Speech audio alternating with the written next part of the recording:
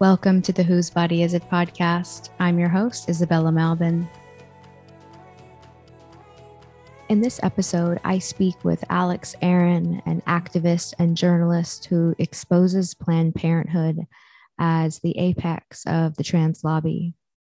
She deep dives into the global reach obtained by the organization's ubiquitous infrastructure, outlining details of Planned Parenthood's attack on women's language, bodies, and rights.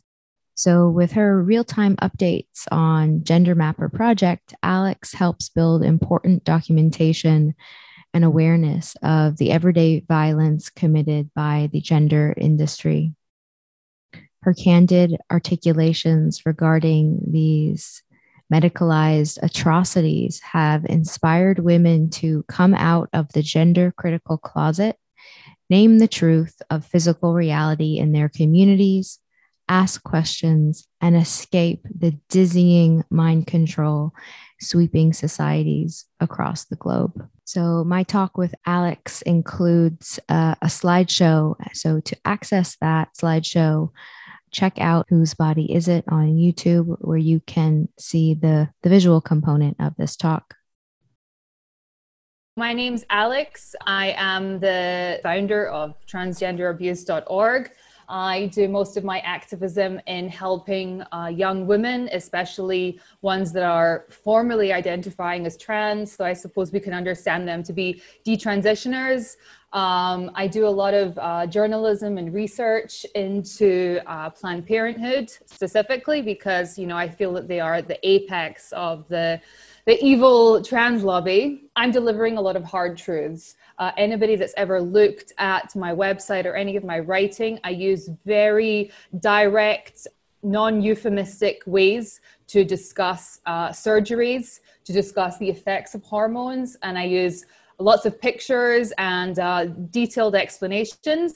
I also have an ongoing project which is called Gender Offenders. This is an international project where I'm gathering lots of different testimonies from different people who have suffered at the hands of gender doctors worldwide. So I think it's very important for us to really stay focused when we're talking about Planned Parenthood and really just forget everything that we used to think about them and everything that we think that we know. I know people who have, who are now, working very much firmly with me, who used to formally collect money for Planned Parenthood. We know that they are weaponized as a tool by both right-wing and left-wing sources to try and say, defund Planned Parenthood or fund Planned Parenthood, right? And I feel as women, we are especially abused in this way to support Planned Parenthood. So the first thing I think that is very important that we start to talk about is, are you familiar with the term ROGD? Yes. Okay. So just for anybody that doesn't know what that is referring to rapid onset gender dysphoria. It is the term that describes the type of gender dysphoria which seems to be affecting only females and only females between the ages of about 13 to 18. So you can think of it as, almost like the new anorexia.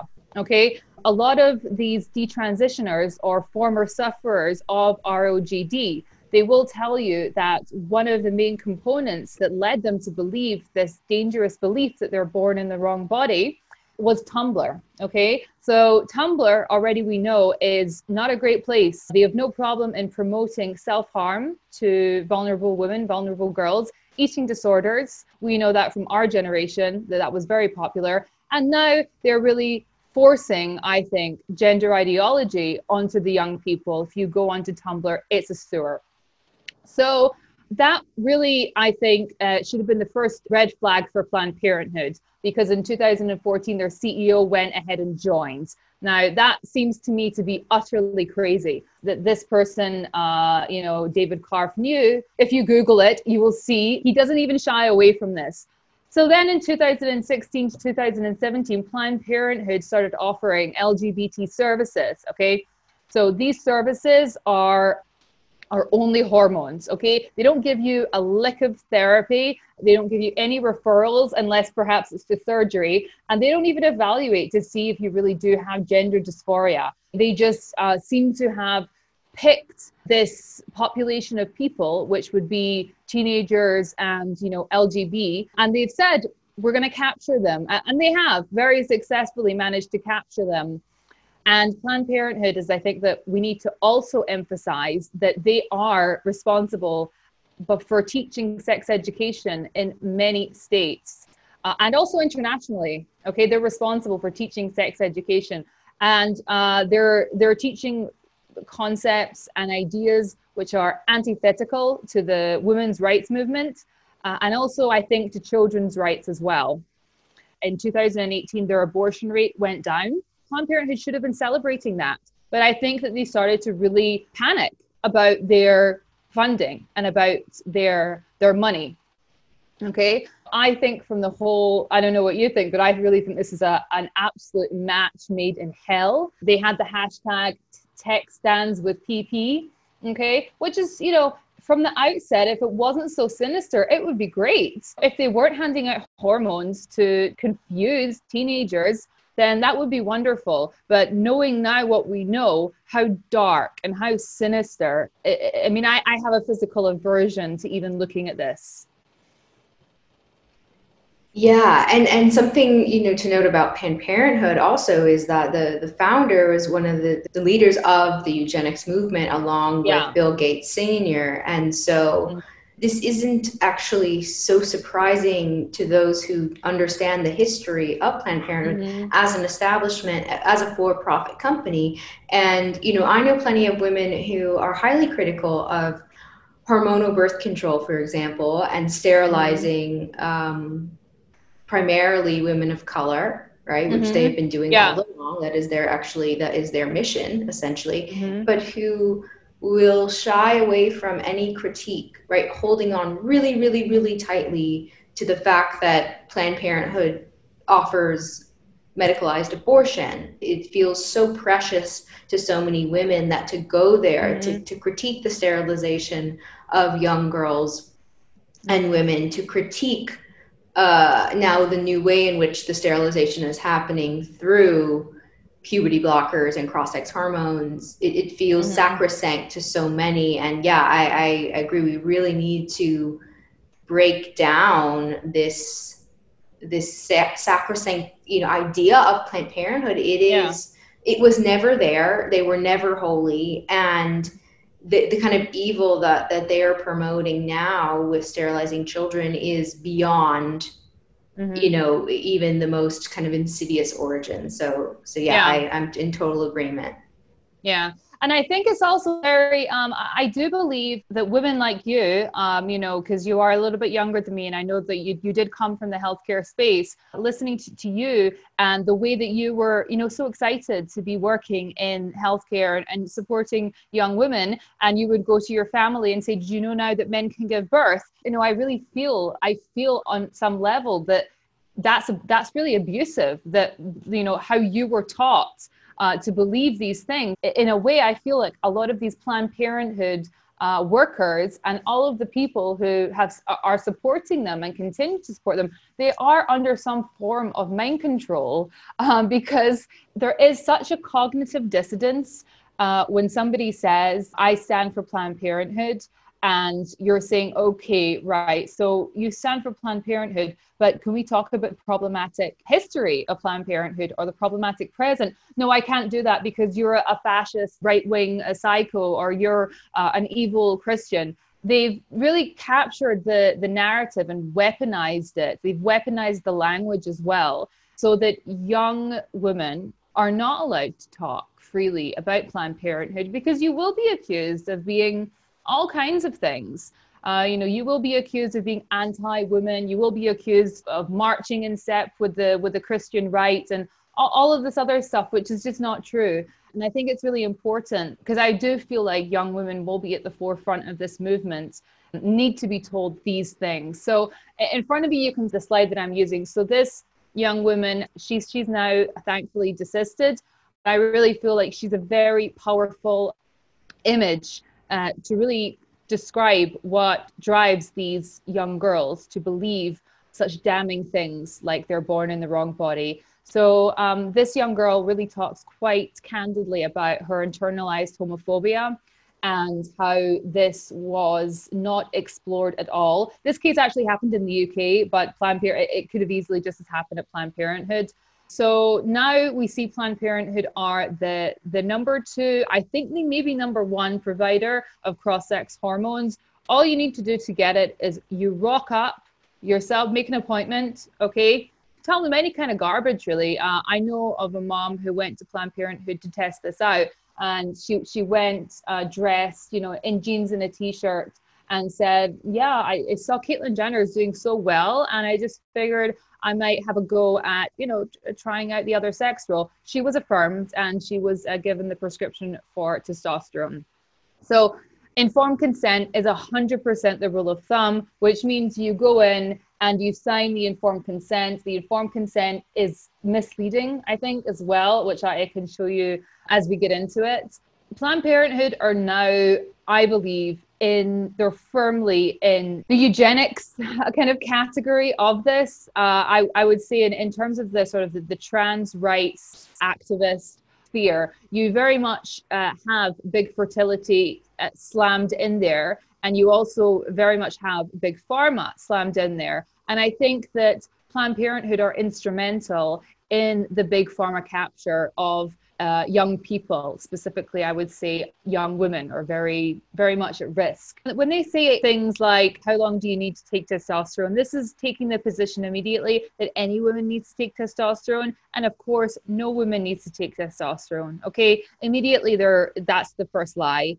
I think as well that they really don't emphasize some of that, what I think are the emotional changes which happen.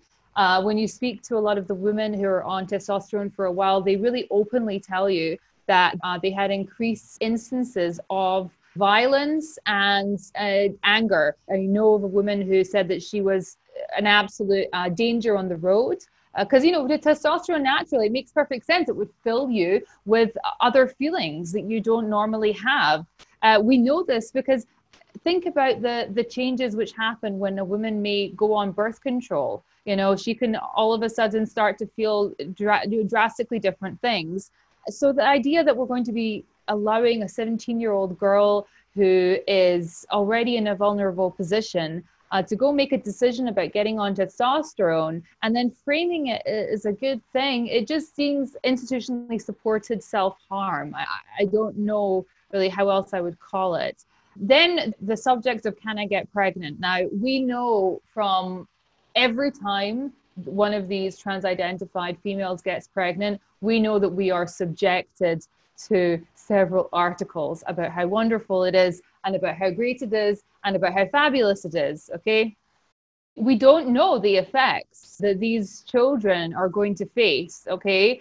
And, we know that these women can get pregnant on testosterone. However, they say if you have sex with a person who makes sperm, I know that they're talking about a man, but I don't think that a 17-year-old would be able to, or a 17-year-old maybe that's on the autistic spectrum would be able to decipher any of that, okay? They very sneakily say, your health is important to us. I don't think their health is important to them at all. I really think at this point, Planned Parenthood does not care whatsoever. The typical procedure for when you want to get testosterone from Planned Parenthood, you turn up, they will prick your finger.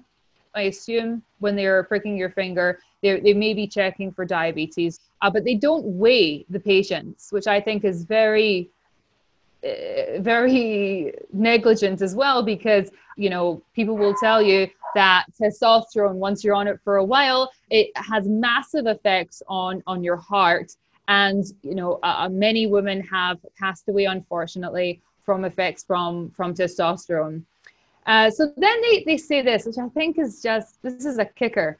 What are the benefits? Now, there's no benefits. Or how can we say that this is a benefit? How can you say with any confidence, or how can you say it and still go home and look at yourself in the mirror at night that there is a benefit to testosterone, which includes your clitoris getting bigger? Sometimes it gets, so big and it never goes back. So it's like, this seems to me to be leading that these are benefits. Now, there is one of these listed benefits, which I think is very dangerous, because they say here, you will notice less fat on your buttocks, hips, thighs, and more on your body, and more on your belly. So we know already from speaking to a lot of the detransitioners that they have unequal levels of eating disorders. Girls with eating disorders are way more, they're overrepresented in the numbers of girls who are claiming a trans identity. And that makes perfect sense, because a woman who is hating her body to such an extent that she's starving, she is likely also to do other things like go on testosterone. Have you, in your experience, ever delivered a baby or ever helped to from one of these trans-identified females? I have not, and it is so interesting that would be the case, or obvious, because first of all, it's still such a small percentage of the population. Even with the rapid growth, it's still, a very small percentage of the population.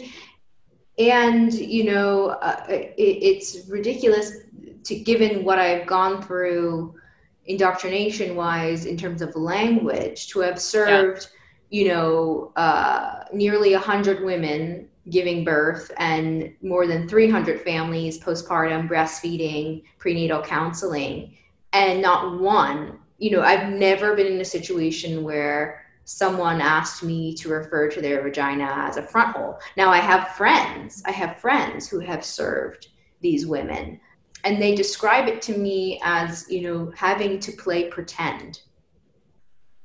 Yeah. Right. So you're working with someone who's extremely mentally fragile, and instead of doulas being given counsel as to work with people who are that mentally kind of dissociated, that to use the word vagina will trigger them into like some kind of panic attack. Instead of having the tools to deal with that, doulas are told to ask ahead of time what the pronouns are, what they like their body parts to be referred to as.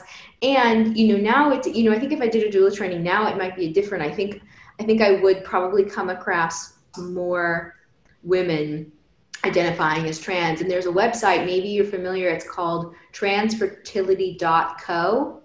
And it's all about how to act and speak when you're serving trans-identified women. And the whole focus is obviously affirmation, and the trans is beautiful, and that there's nothing to see here, and like, don't you dare ask anything to do with, testosterone, and the fact that if they're, going to be at higher risk of complication, and what it means to bring a child into the world who thinks they were born from a father.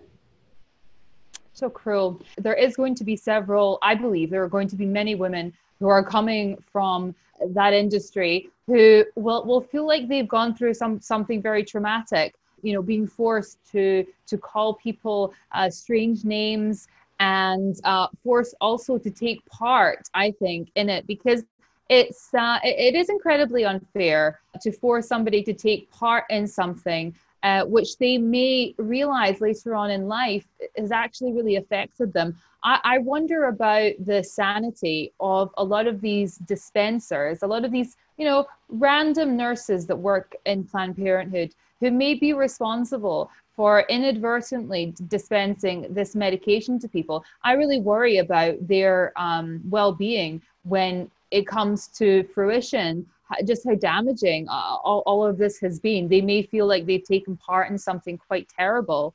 And the people that are supporting the women, they're also going under an immense amount of stress, because they're trying to care about this person. And imagine being bullied and told, stop referring to me as a mother, refer to me as this. I would just feel so beaten down, I think, because it so completely goes against everything that you and I know to be true about us as women. I'm not a birth giver. I'm not a birth parent. I'm not a chest feeder. I'm none of these things. And it's so dehumanizing, I think, to use this type of language. That's why the erasure of female language, it affects us on so many levels. Because if we now cannot with confidence say who a woman is, right? if I cannot say Jane is a woman because she's female, then we're in big problems. We're in a big issue here. There are things which affect us as women. We are more susceptible to discrimination. We are more susceptible to male violence. And if we can't even talk about who we are as women, then we're never going to be able to tackle all of the issues that we already have. And I think that the capture of healthcare is particularly pernicious in the way that it seems to be abusing women really on all levels. You know, Planned Parenthood really does continue, I think, with the lies. They start to talk about that things like vaginal atrophy may be reversible. And I think that that's now, you know, people know that this is not the case. It's not reversible. I think that none of these things which they're providing and which they're saying are necessarily true. And I especially don't think that the benefits they're claiming are really benefits. So now we get on to the issue of the influencers. Okay, you mentioned Willow, and I think that she's a very good example of how a girl can very easily go onto YouTube and kind of watch on repeat these very addictive videos about how to con your doctor or con your healthcare provider into giving you these medications. And we know from our generation of women that this is typically the kind of behavior that anorexics used to exhibit, because you ever know if you had two anorexic girls together, they're immediately swapping tips about how to put weights in your pocket, or this is how you would look like you've actually had dinner when you haven't. So it seems to me to be pretty old trope what they're doing, and incredibly transparent. But these are just a couple of snapshots of true stories that I've collected when I was talking about people who were given testosterone from Planned Parenthood. I was given testosterone after a 20-minute exam. That was a mother who went in to see whether or not she could be prescribed. Another mother told me that she found out that her kid was prescribed via SMS. So just got a random SMS, because I assume because they were on the health insurance plan. Another woman said, my daughter has a massive cholesterol of 160. So again, this is taking on to the heart problems. They should never be on testosterone. And another woman told me, my daughter just walked in because she was bored. Okay. And this shouldn't surprise us, because I was a teenage girl and I did some really questionable stuff. We know that teenage girls, they will take ecstasy on a night out because they want to see what it's like.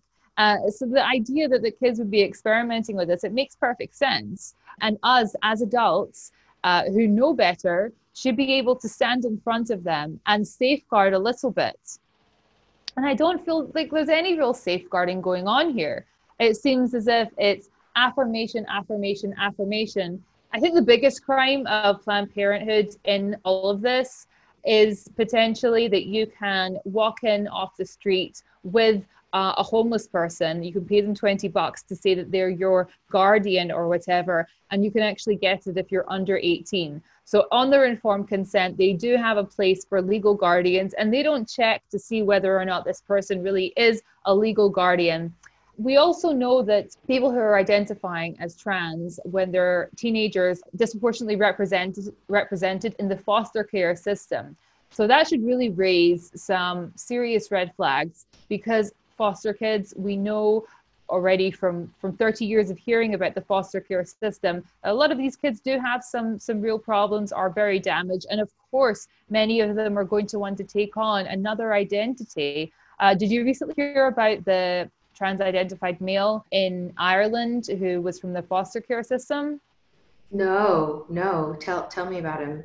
Oh gosh. Well, this is probably the worst ever example of self-ID, right? The worst ever, most dangerous example of self-ID. For anybody who doesn't know what self-ID is, self-ID really means that you can identify yourself, what gender you are, without having to undergo any kind of anything, right? You don't even need to kind of put on a bit of lipstick. Any man can be a woman. The story of, they call themselves Barbie Kardashian. This male is extremely damaged. As a child, they endured all kinds of abuse, all kinds of terrible things. And they were in the foster care system.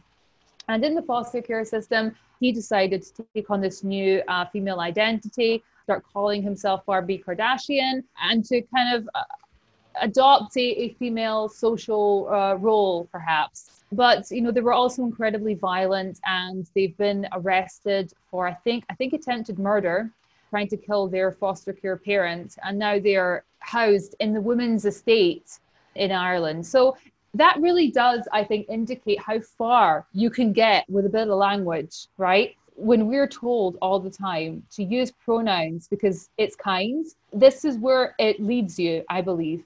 When we start to violate our own sensibilities and our own understanding of language, we can really go quite far with that. We see now, if Barbie Kardashian is a she and is a woman, now of course Barbie Kardashian should be in the women's prison. You know what I mean? That's obvious. And it's only a feat of language. That's all that has been accomplished. So that's very much when we see the mantra, trans women are women. I don't know about you, but I used to think that they were talking about trans women are women because they need to be accepted as women and not discriminated against for their gender identity. But they really mean, no, they are female. They are absolutely female in every way, just indecipherable as to you and me, and questioning that is, of course, transphobic.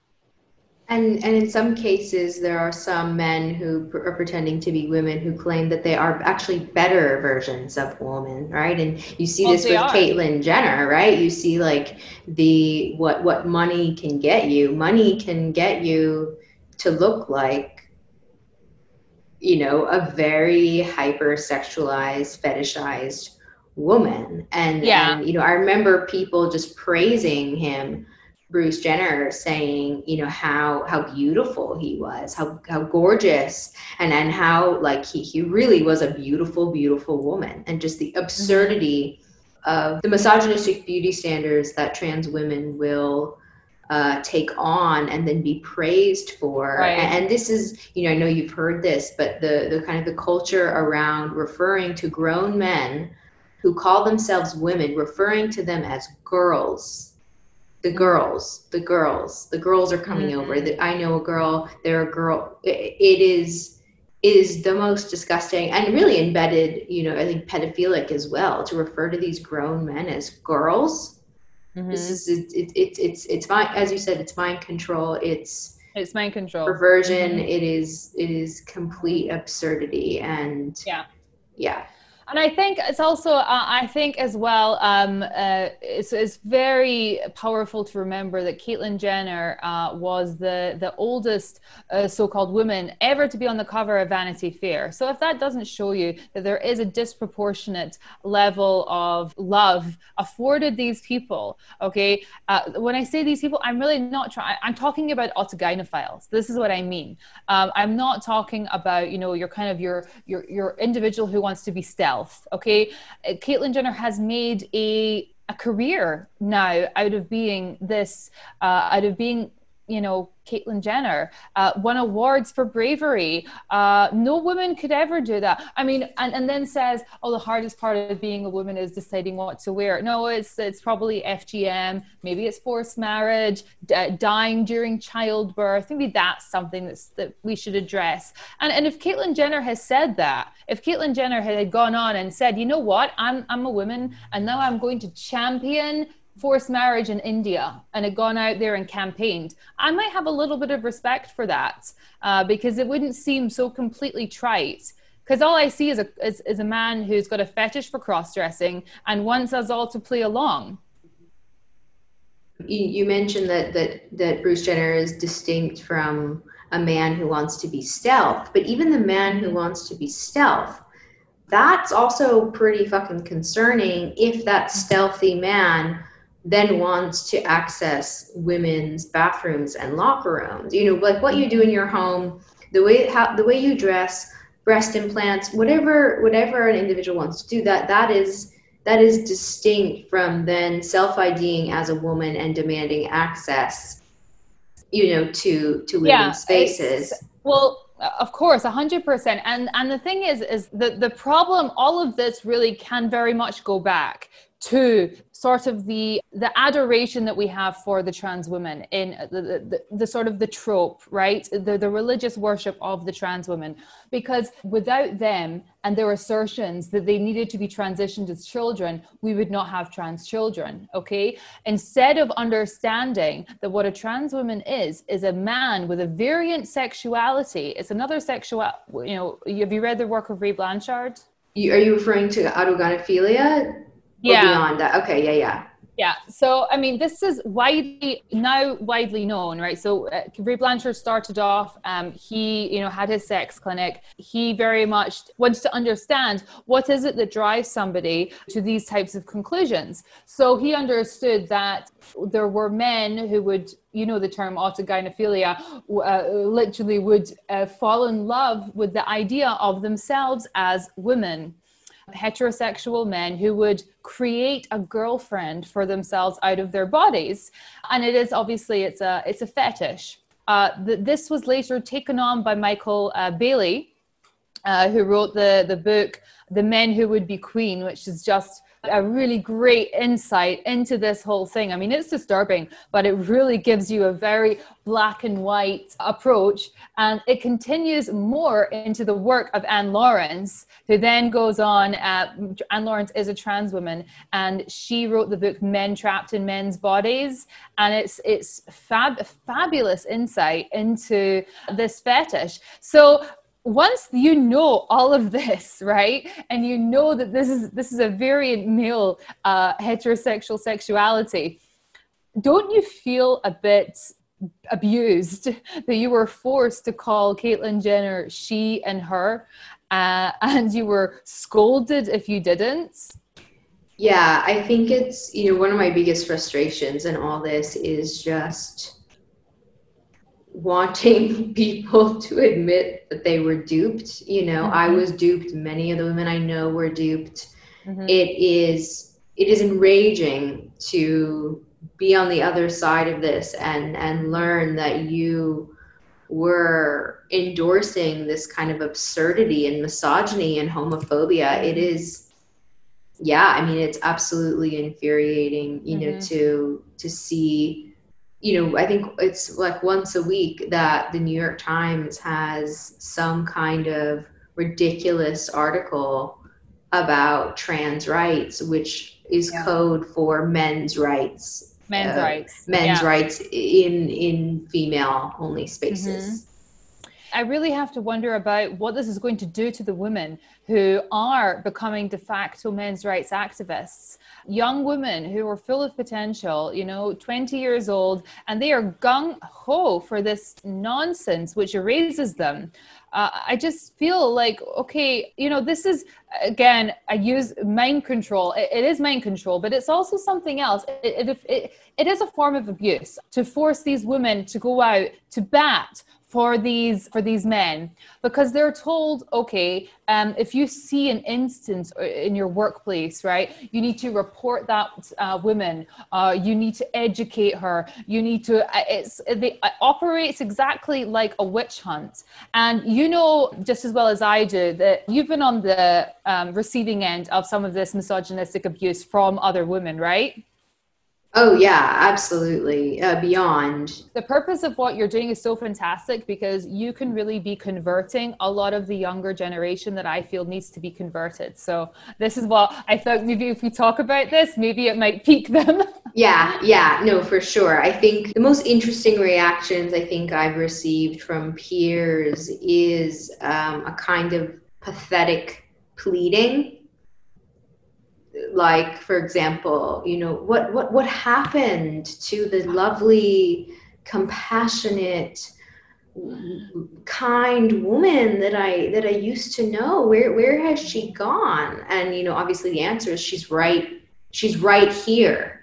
She's right here, and she's doing the work that many other women are afraid to do, you know, for good reason. You know, it's this, the risks are not to be played down, but I think women who are on the edge of speaking out really have to think about, you know, are they prepared to be given the label transphobic? Because that comes with the territory. And it's just part of the game. So yeah, I mean, speaking out about this and actually, I think part of my motivation also for speaking out is having been on the receiving end of the divisiveness and watching this ideology tear my friendships apart, tear my professional relationships apart. Yeah.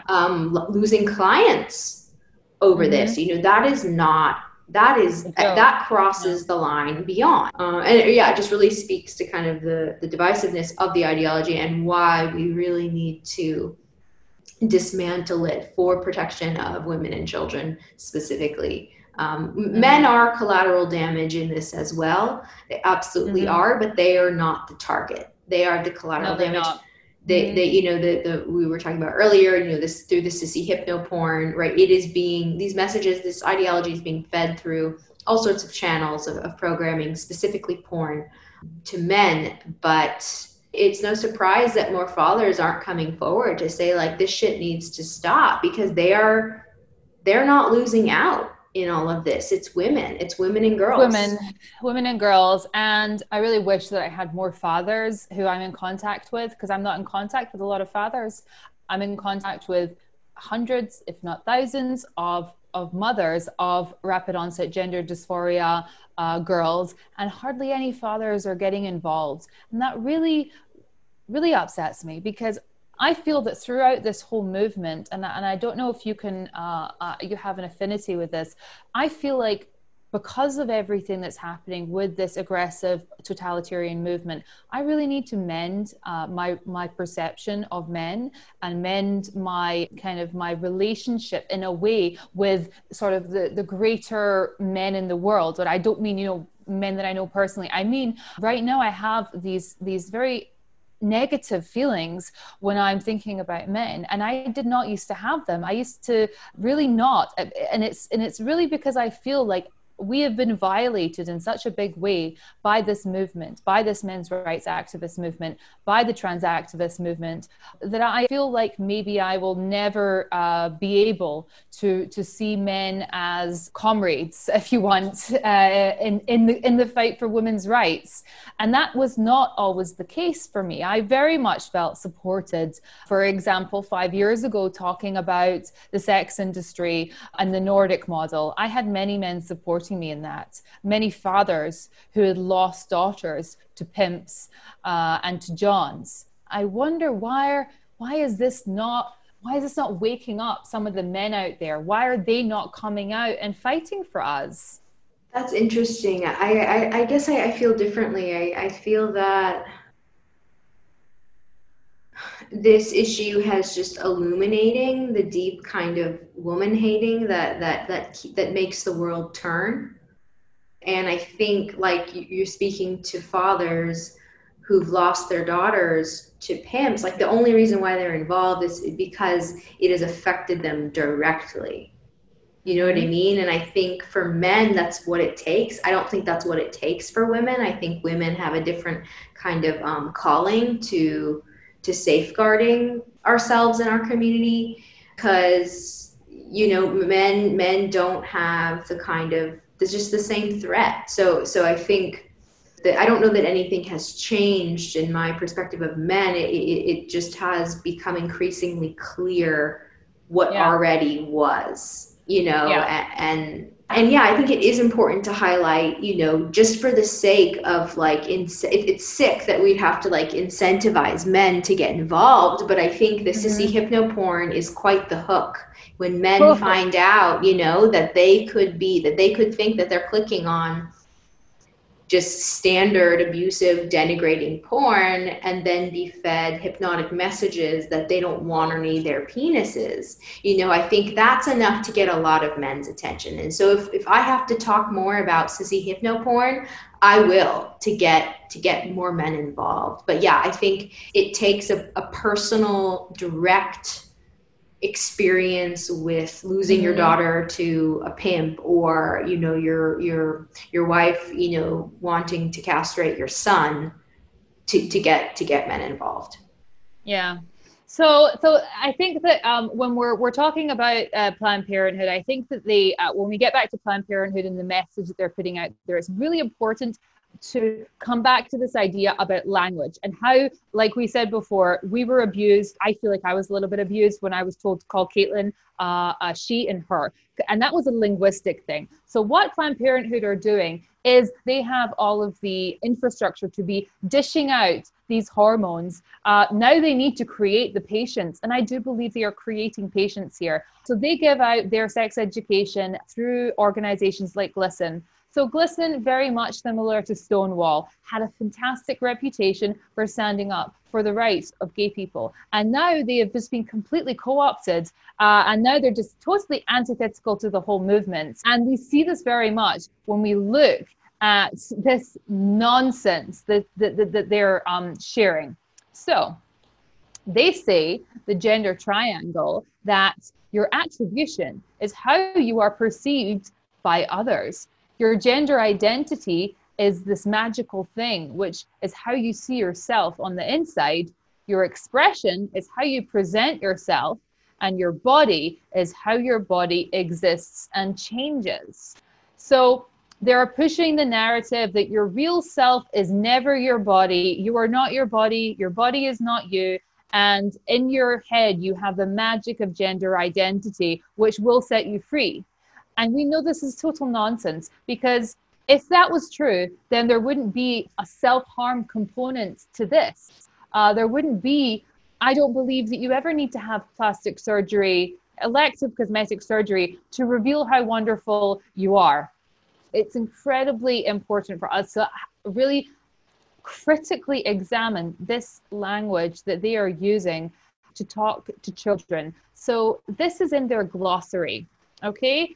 So this is what they're teaching children, I believe, that are 9 years old. So they say, the more all of these aspects align, the more you may identify as cisgender and experience cis privilege. For example, if you identify as a boy who with bodily traits and expression that are attributed to masculinity within your culture, then you experience privilege. Cisgender people often get to move through the world without thinking about gender, being misgendered, or feeling limited by gender stereotypes. We understand this is so dangerous because, first of all, we're actively encouraging people not to be so quote unquote cisgender, because who wants to be in a position of a horrible oppressor, someone who's hogging all the privilege? No one wants to be that, right? This is what they're saying. And to me, it's no surprise the amount of girls who no longer want to be quote unquote cisgender. They now want to identify into the victim class. It makes no sense. The part, all of it is obviously garbage, but especially the part where it says cisgender people often get to move through the world without thinking about gender. What garbage. Women are the most stigmatized and the most targeted and abused for not complying with harmful gender stereotypes. So this idea that we don't have to worry, it's just, it is such doublespeak and confusion. And yeah, like you said, that's a really good point. Like, no one wants to think that they're like the most privileged. Like, nobody wants to. That they want, and so they're saying to avoid that. Oh, but then they're also, as a forewarning, I'm also reading a forewarning that what they're saying as well is when the transition is complete, you may also then experience privilege as cisgender. Oh my God, it is so weird. It's so terrible. They use words which I feel is just so abusive and so crazy. They're teaching this to 10-year-olds. So I think this is, how confusing. They say misgendering refers to the experience of being labeled by others as a gender other than the one you are. So that's not good, because they're saying that you can self-identify and that we need to walk around and ask people the pronouns. If somebody asks me my pronouns, walks up to them in the street, out of the blue and say, are you he or she? I'd be like, can you fuck off? I mean, what is this? We know readily. sex is real and it's readily perceivable. Okay, there are of course hyper effeminate men, but we very much perceive them to be men. I know they're men, you know they're men. And this idea that we have to ask pronouns, they then say if you accidentally use the word wrong pronouns for someone, make sure you correct yourself going forward. How authoritarian is that? Right. I was talking to the deprogrammer XX about this recently, that it used to be people would ask you politely, like, these are my preferred pronouns.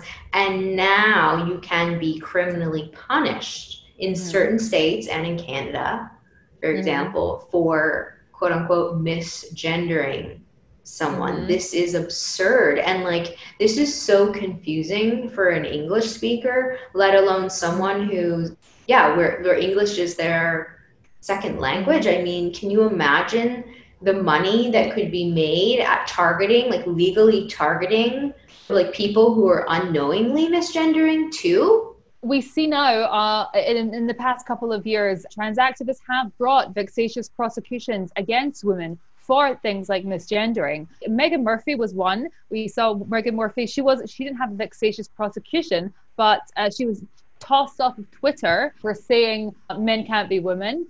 Linda Bellos was also the target of vexatious prosecution on the basis, I believe, of misgendering. Posey Parker is another one, although I think that what she did is she criticized the mermaids, Susie Green, that evil woman who castrated her child. Do you know what Susie Green said about her son? That he looked like, as a baby, he looked like a member of the Village People.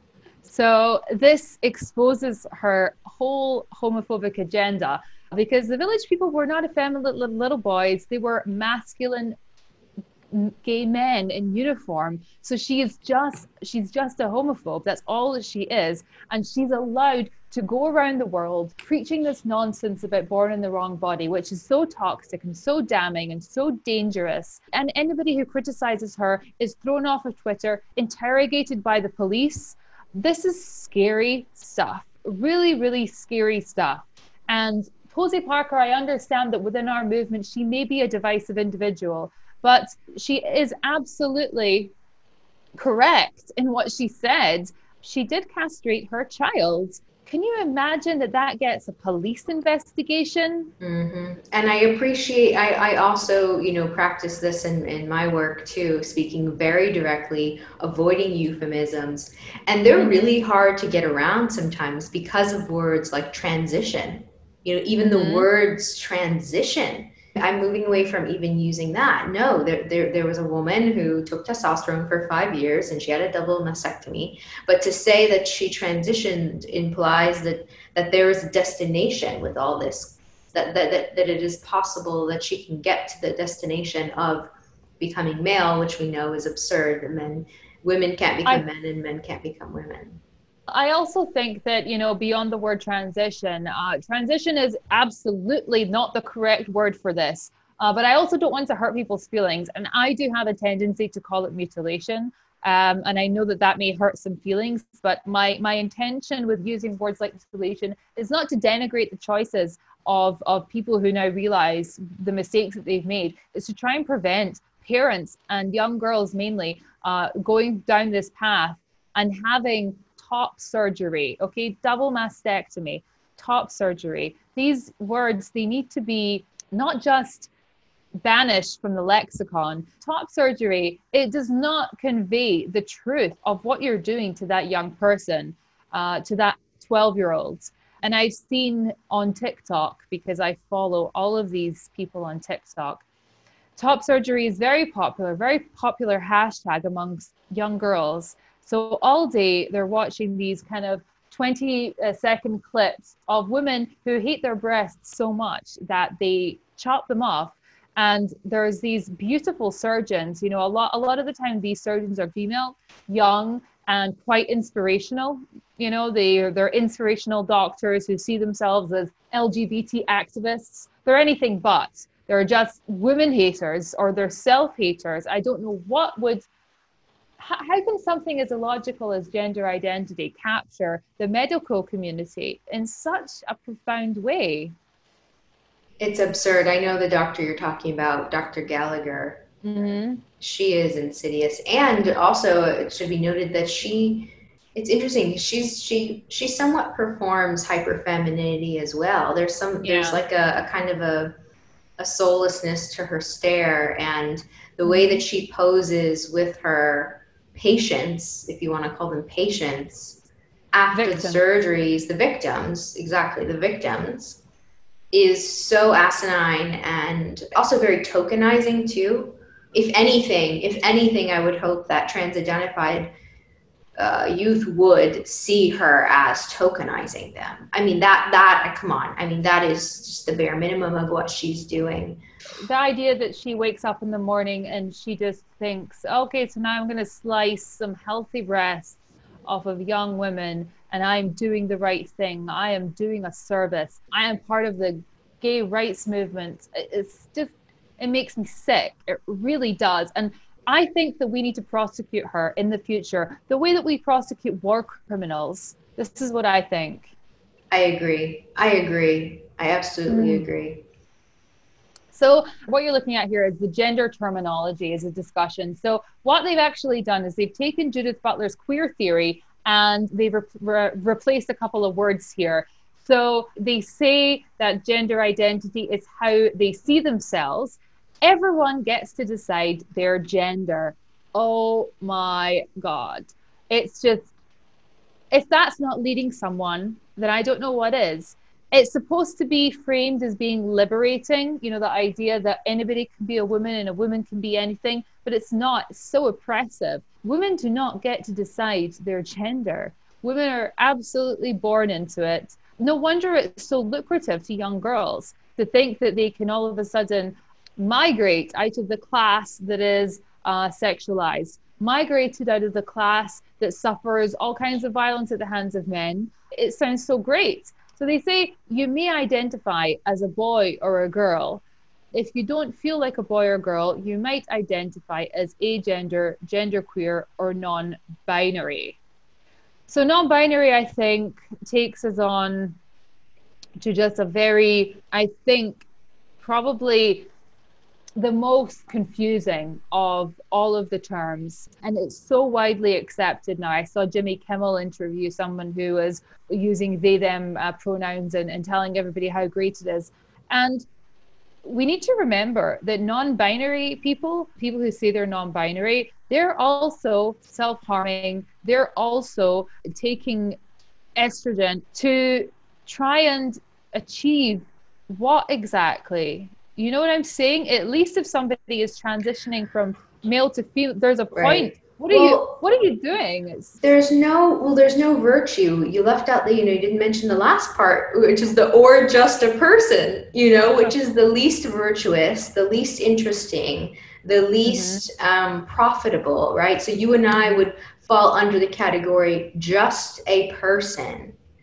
And also, there are plenty of non-binary, self-declared non-binary, genderqueer, agender women who are not mutilating their body, who are simply rejecting harmful gender stereotypes. By the very vague definition of non-binary and genderqueer, I think you and I would fall under that category. Anyone who isn't performing hyperfemininity or adhering to harmful gender stereotypes and roles in the world could fall under this category. And it's just this just a person is the last one on here because it is the most I think would be seen under the LGBTQI umbrella as the most regressive, the least educated, the least interesting, the least colorful,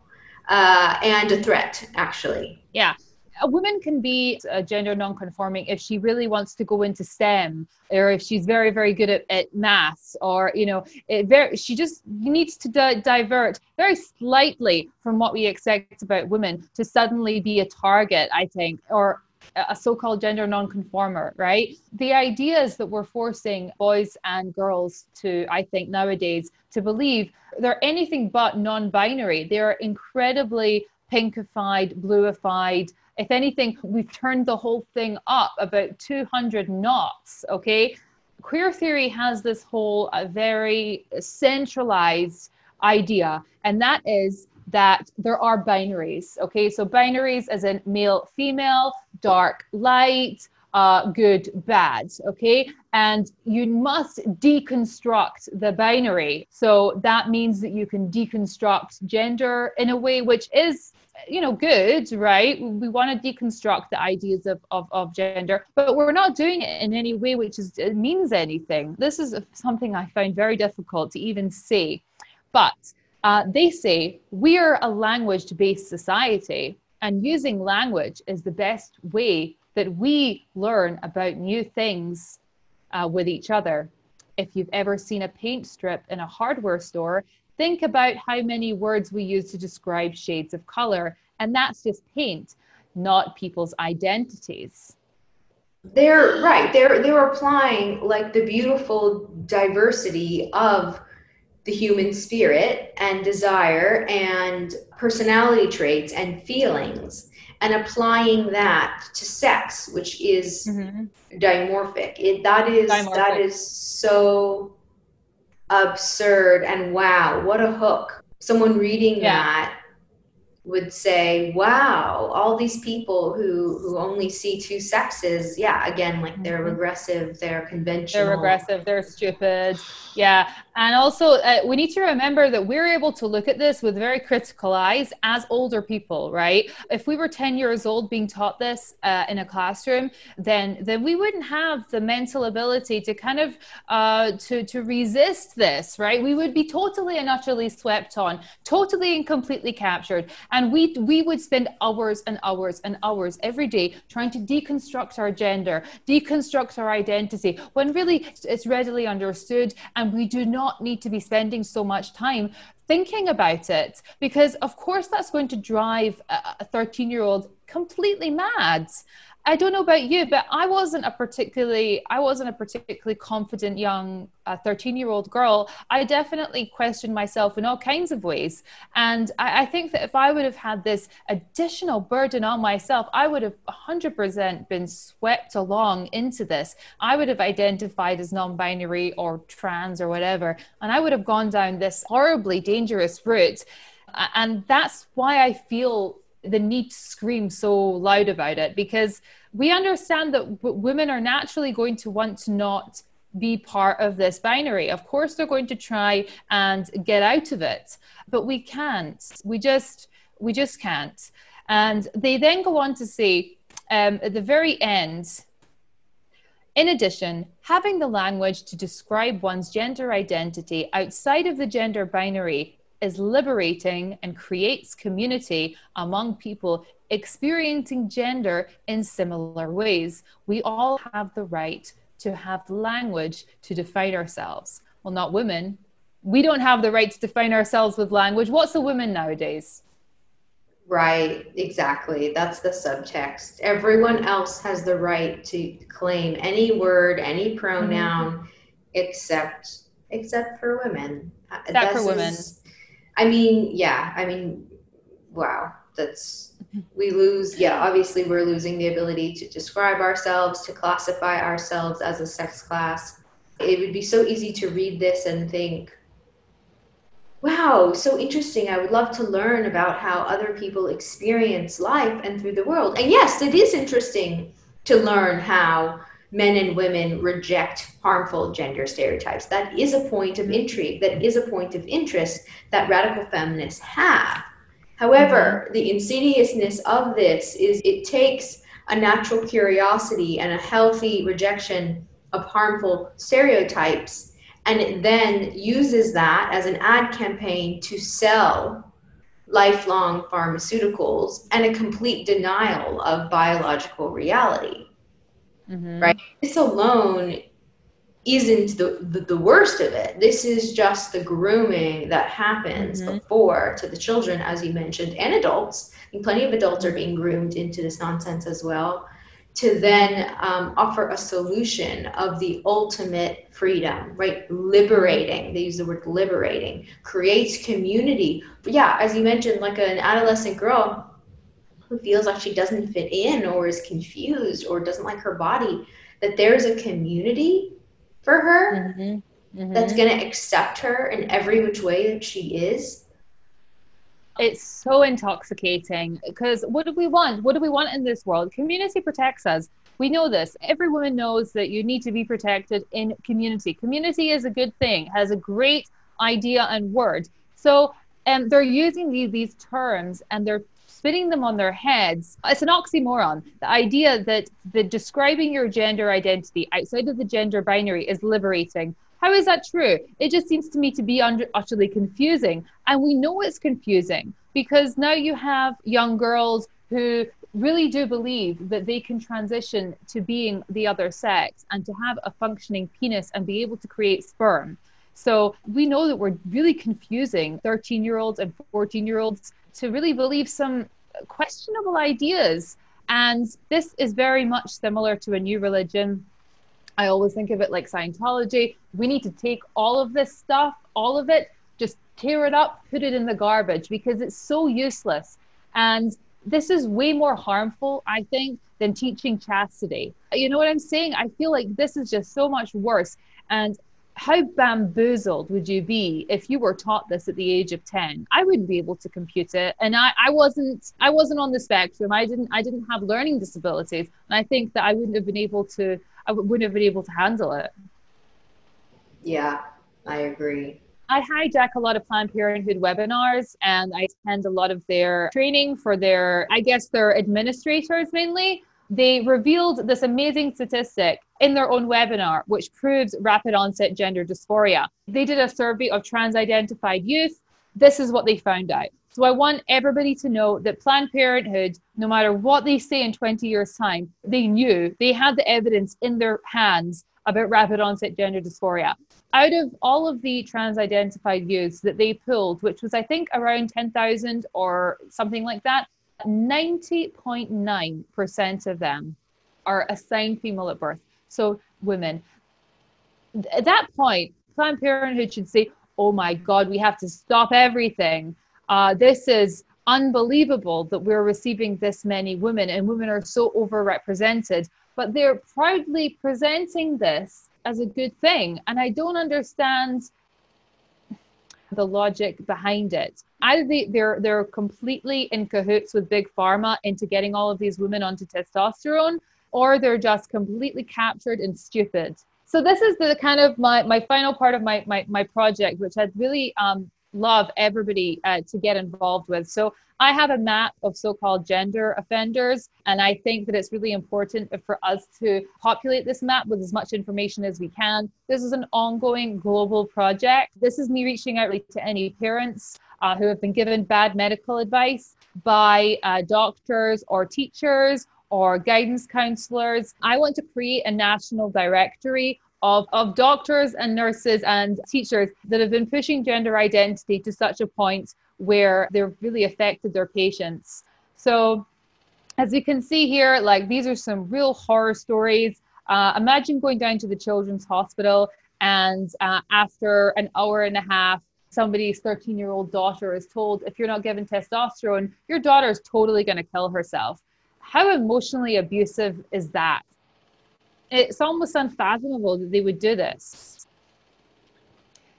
This person also admitted to putting an F2M on hormones at the age of 12. So here we can see all of the gender offenders, and I think it's really important for everybody to become more aware of this and to hopefully add to it so that we can really shed some light on this situation. We can actually look at the map in real time. I think that would be maybe even better for us. So this is constantly being updated, constantly being added. So we see here all of the gender offenders. So this is a national project which is being added by mothers, by detransitioners. And here we can see all of them here. Look at how many of them are Planned Parenthood. So let's just zoom out, and this is going to frighten you. I don't know about it's you, so crazy. This is scary. I'm going to close this guy here just so that you can see. So this is just really North America, okay, that you can you can see, if we just kind of zoom in a little bit, massive population down the East Coast, massive population down the West Coast of these clinics. So it does seem incredibly strategic, doesn't it? And if you hover over my map, this is the one who, you see here true stories of what exactly has happened. So a girl was questioning her sexuality. She's taken to the doctor and given Lupron. Okay, so this is just unreal. It's the level of medical experiments that we're now doing on our young people and our children and women is really quite insane. I think that at every point we really need to be exposing this, because we're going to see a big backpedaling from many organizations and from many individuals who previously supported this. So it's so vital that we document everything so that we can really hold their feet to the fire when they start to say to us in 10 years, no, I never went along with gender identity. I never did any of this stuff. So we need to say, no, actually, yes, you did. You were massively complicit. This is going to bring so many organizations tumbling down. So probably some good organizations as well, but it's just going to have such a knock-on effect in, I think, destabilizing the integrity of the health industry in general, or of health professionals, because if they were able to go along with something such as suggesting that there is such a thing as a third sex, then we can't trust them to operate on our hearts. We can't trust them for anything. So I personally feel that this is going to destabilize the entire concept of the kind of the patriarchal healer. Yeah, that's a great point. And it's happening on so many fronts already. I mean, in my world, the women that I work with are deeply mistrustful of white coat authority, they're well informed about the disturbing nature of industrial birth and the objectification of women, and using women as objects and as guinea pigs for experimental what would be called medical treatment.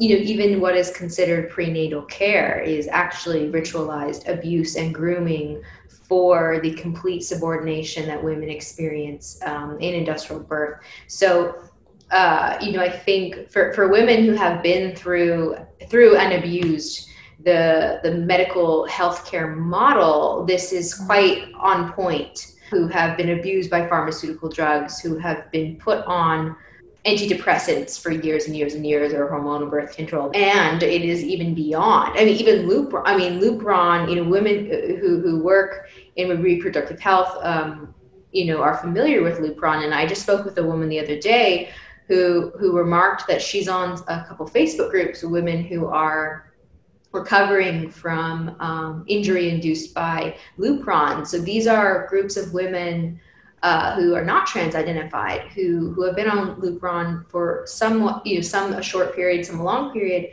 whose teeth are falling out at age 20.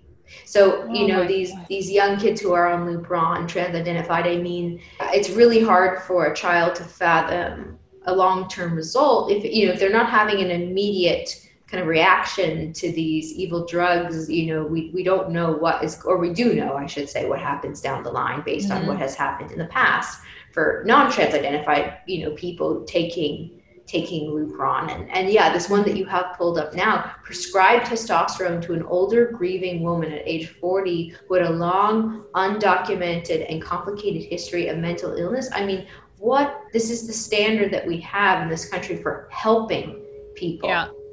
This is criminal. It's so criminal. Some of these individuals lives have been destroyed. I think the knock-on effect that this has on a family is so profound, because when somebody does have faith in doctors to do good, okay, first do no harm, right? That was former oath. But So imagine that your son, this case actually is of a son, is going through something strange and they're expressing themselves and they're having deep distress over their body. And you take them to the doctor and they do something as terrible as what happened to this person. So this mother, it says, the doctor on staff prescribed my son with female hormones is blank blank. The therapist on staff, I had a 1 hour consultation. As soon as I walked in, she handed me suicide statistics and a paper about why I should support my son's transition. I asked her if she can look into any underlying issues that may have triggered the gender confusion or look into ADHD. The doctor then said she wasn't required to do so. Wow. I asked her to help him feel comfortable in his body and to avoid lifetime meds and surgeries. She said she can't do that because New Jersey has a conversion therapy law. So the conversion therapy law, we know this is the biggest perversion ever of language, of taking the same approach that, to compare trying to fix a girl's or a boy's intense discomfort in their body to electroshocking a gay person. It's just that it's so perverse and disgusting. And all of these conversion therapy bans, they weren't introduced in the 80s when people really were doing this stuff to people. They introduce it now to protect gender identity. That really angers me and upsets me. So I think that we all need to talk about this. We all need to talk about what is happening. And this is so frightening. The number of detransitioners every day is growing. There's now 17,000 on Reddit. So that's 17,000 that are saying, this is what happened. This is what happened to me. And it was wrong. The medical negligence, there's going to be so many key cases that are going to happen that really we could, as a society, we might never look the same after this. Yeah, this is eugenics. This is absolutely eugenics. This is disgusting. It is sterilization. It has just found a new catalyst, Yeah, a new catalyst. More sterilization. So genius as well. I mean, if you were to think about this idea of, it's almost like an evil plot that people sat down and they said, how are we going to capture an entire generation of women? How are we going to do this? Oh, let's start to tell them they're deeply flawed and they were born in the wrong body, and let's create a massive movement behind it. I mean, it's almost like it's from a science fiction movie. It's no less crazy. Well, the narrative, I think what happened partly of why it's taken off too is because the narrative around like women only look like this or do this was losing traction. And so within the trans movement, there is a varied, the way that you can present is infinite in some sense. I mean, it reinforces a binary. It doesn't subvert a binary. There's more. Yeah, I just think the narrative around, women only have big boobs and small waists and big butts, like that just got old. Like people started to catch on, like that's not going to fly anymore. We already we made as much money as we could make on that front through breast implants, with women coming forward and getting their implants removed and the danger with that alone. Right. So like that's kind of come more into people's consciousness. But then there's this whole other thing, and who wants to be a bigot, right? Who wants to be labeled homophobic, transphobic? Yeah. So it really it really targets women in our empathy, in our desire to accept and be loving and nurturing, like, the mothers who are going along with it. We mostly are involved with mothers who are trying to stop it from happening. And then, but then I wonder about the mothers who are unknowingly grooming their kids for a lifelong, kind of medical intervention. And also if there's a part of it that they're writing off, in terms of the virtue, like, are they putting a blind eye? Like, have they been so significantly brainwashed? Or is it like narcissism? Or is it like the accolades and the kind of attention one gets from having a trans kid? You know, all these celebrities coming out and saying that their kids are trans. It's just... It's so... It's tokenizing. Tokenizing, yeah, 100%. And also, think about how much Cher was villainized for not accepting that her daughter was really a son. She was really villainized for not wanting to go along with this whole thing. And how was Khloe Kardashian framed? That was also big indicator. Yeah. Women are mean. Women are mean. Chris, yeah. Women are hurtful. We're taught this all the time. Chicks are crazy. Chicks are bad. Women are bad. They're mean. She's mean. She won't call the man she. She's a mean woman. So that's why we have words like TERF. Because men can't be TERFs, obviously, because men cannot be a radical feminist, because it's just a women's liberation movement and that's it. And there's no TERF word for men. What's the equivalent of a male TERF? There is none. This is an attack on women, attack on our language, attack on our bodies, attack on our rights, an attack on everything.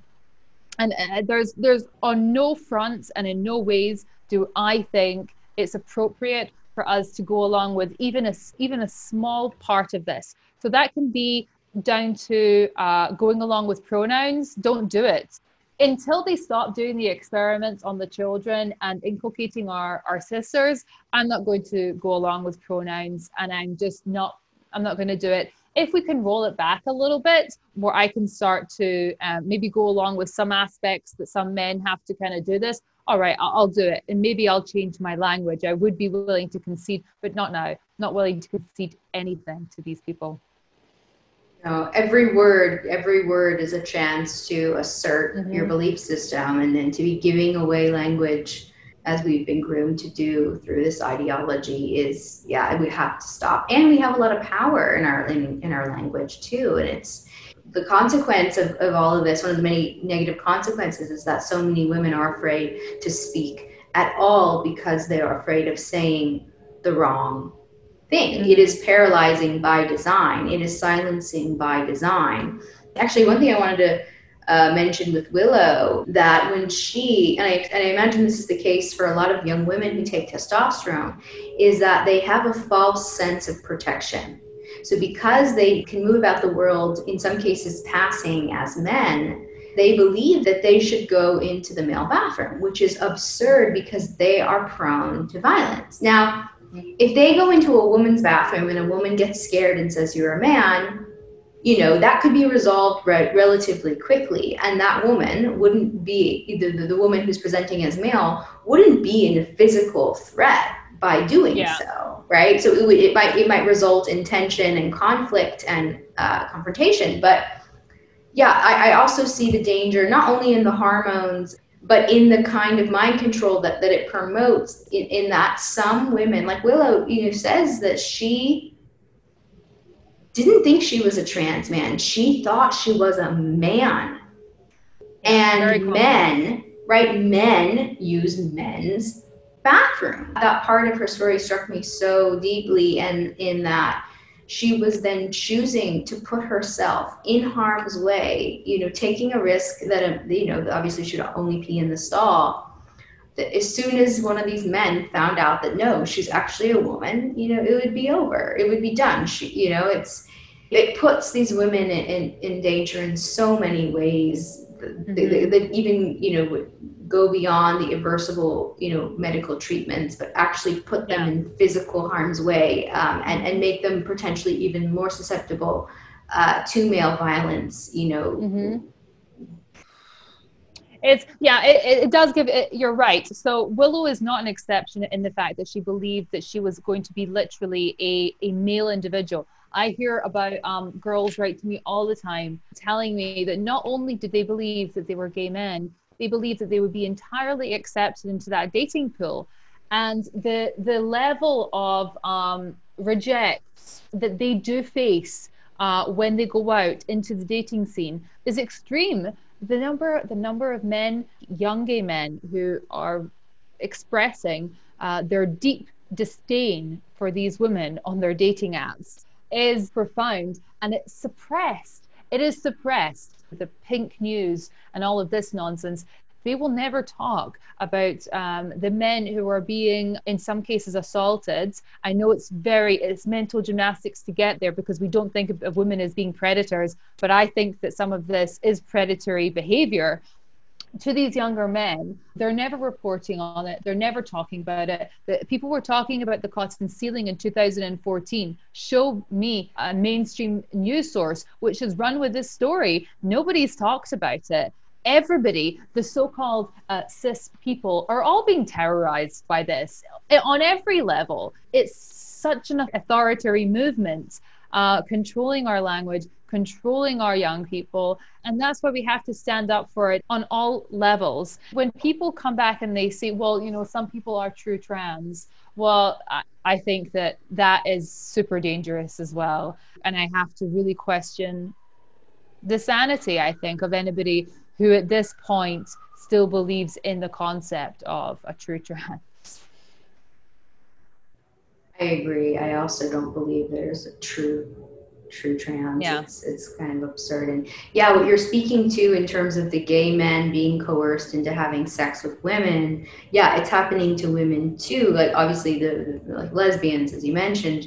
I mean, if you want to talk about conversion, that's conversion, that is absurd. I've spoken about my kind of encounters with this on dating apps, and I've received messages from women after kind of critiquing what's happening, saying that I just have to get over my sexual fears, that not wanting to have sex with another woman because I'm heterosexual is indicative of my internalized transphobia. When it's just the reality is that I'm not a lesbian. Just as a lesbian who doesn't want to have sex with a man who presents as a woman, like it's because she's a lesbian. It's because she's same sex attracted. So this is conversion therapy. Yeah. And it's also, there's another group of people that you didn't talk about here, and that's the bisexuals, because you're not even allowed to be a bisexual anymore, because a bisexual is trans exclusionary. And the thing is, I think there's a lot of dishonesty going along here, because anybody who says, yes, I'm a gay man and I would go out with a trans-identified female, I think there's a lot of lying going on, because I don't think that they truly are. And then also when you take invading, let's say, of the bisexuals, they want to love people who are one sex from head to toe, not people who are a mishmash of identities. There's been female erasure, obviously, but also I'd say to a very large extent, they've erased the concept of being straight and erased the concept of being gay, to the point where we can no longer even talk about what is homophobia, right? Because it's all transphobia. It's so completely ridiculous. But it's happening in a big way. I have a friend who was assaulted by a trans-identified man on a dating app. So, that's pretty serious. It's not pretty serious. It's very, very serious. And she didn't feel comfortable to even come out to her closest friends and say that this has happened, out of fear for being labeled a transphobe. Right. It's just another way for men to access women, to have impunity from, being held accountable, and it's revolting. And so what can women listening do? How can they get involved? How can they? Yeah, I think that's a really good point, because a lot of us do feel very helpless in this. Okay, so first of all, one of the first things you can do is talk about it with your friends. If you are in a group of females who are perhaps eating some of this up, talk to them in ways that are small, that they can start to understand. So talk to them about the cotton ceiling. talk to them about the boxer ceiling, ask them some very simple questions. Like, don't you think it's a little bit strange that so many young girls who are suffering from eating disorders are now identifying as males and going on testosterone? Because I think that a lot of girls, a lot of females very much understand the reality of girlhood and how completely seducing that idea is. I think these are easy ways to talk to your girlfriends. And then in terms of being, if you are a detransitioner, or if you have been affected directly by this, go to my map and log your gender offenders. I think that's incredibly important. There's been such reams of nonsense written and done that we're going to have to do quite a lot to counteract it. So if you can start your own YouTube channel like you've done, or if you can go onto Medium and start writing some articles and start to correct some of the narrative about this, I think it's incredibly important. And if you are in the gender critical closet, I think it's high time you come out, because come out and support your sisters, come out and support yourself, I think, because if we're all going to look honestly at this, I don't think any woman can at this point go along with it. I think we have to really hold the reins and just say, no more. I'm not taking any more of this nonsense and abuse, and I'm not going to watch my sisters take it, for sure. There is a world, as you mentioned, 17,000 on Reddit who are detransitioned. I mean, that is unbelievable in itself. So for anyone who thinks that they can avoid what is happening or not be involved, I actually think is naive at this point, because if it's not for yourself, it's for your daughter, it's for your sister, your niece, it's for all of us, because this ideology, this extremism is insidious and, is a part of a kind of I think a more of a global takeover of what it means to be human. Definitely. It's just so regressive. It's so oppressive. We just totally need to just ditch it like we would an old religion. Ditch it like the cult that it is. If you enjoyed this episode and you'd like to help support my work, please share it with others, post about it on social media, or leave a rating and review. To stay in the loop for my latest coaching programs, hypnosis sessions, free resource guides, and more, follow me on Instagram at whosebodyisit and visit my website, whosebodyisit.com.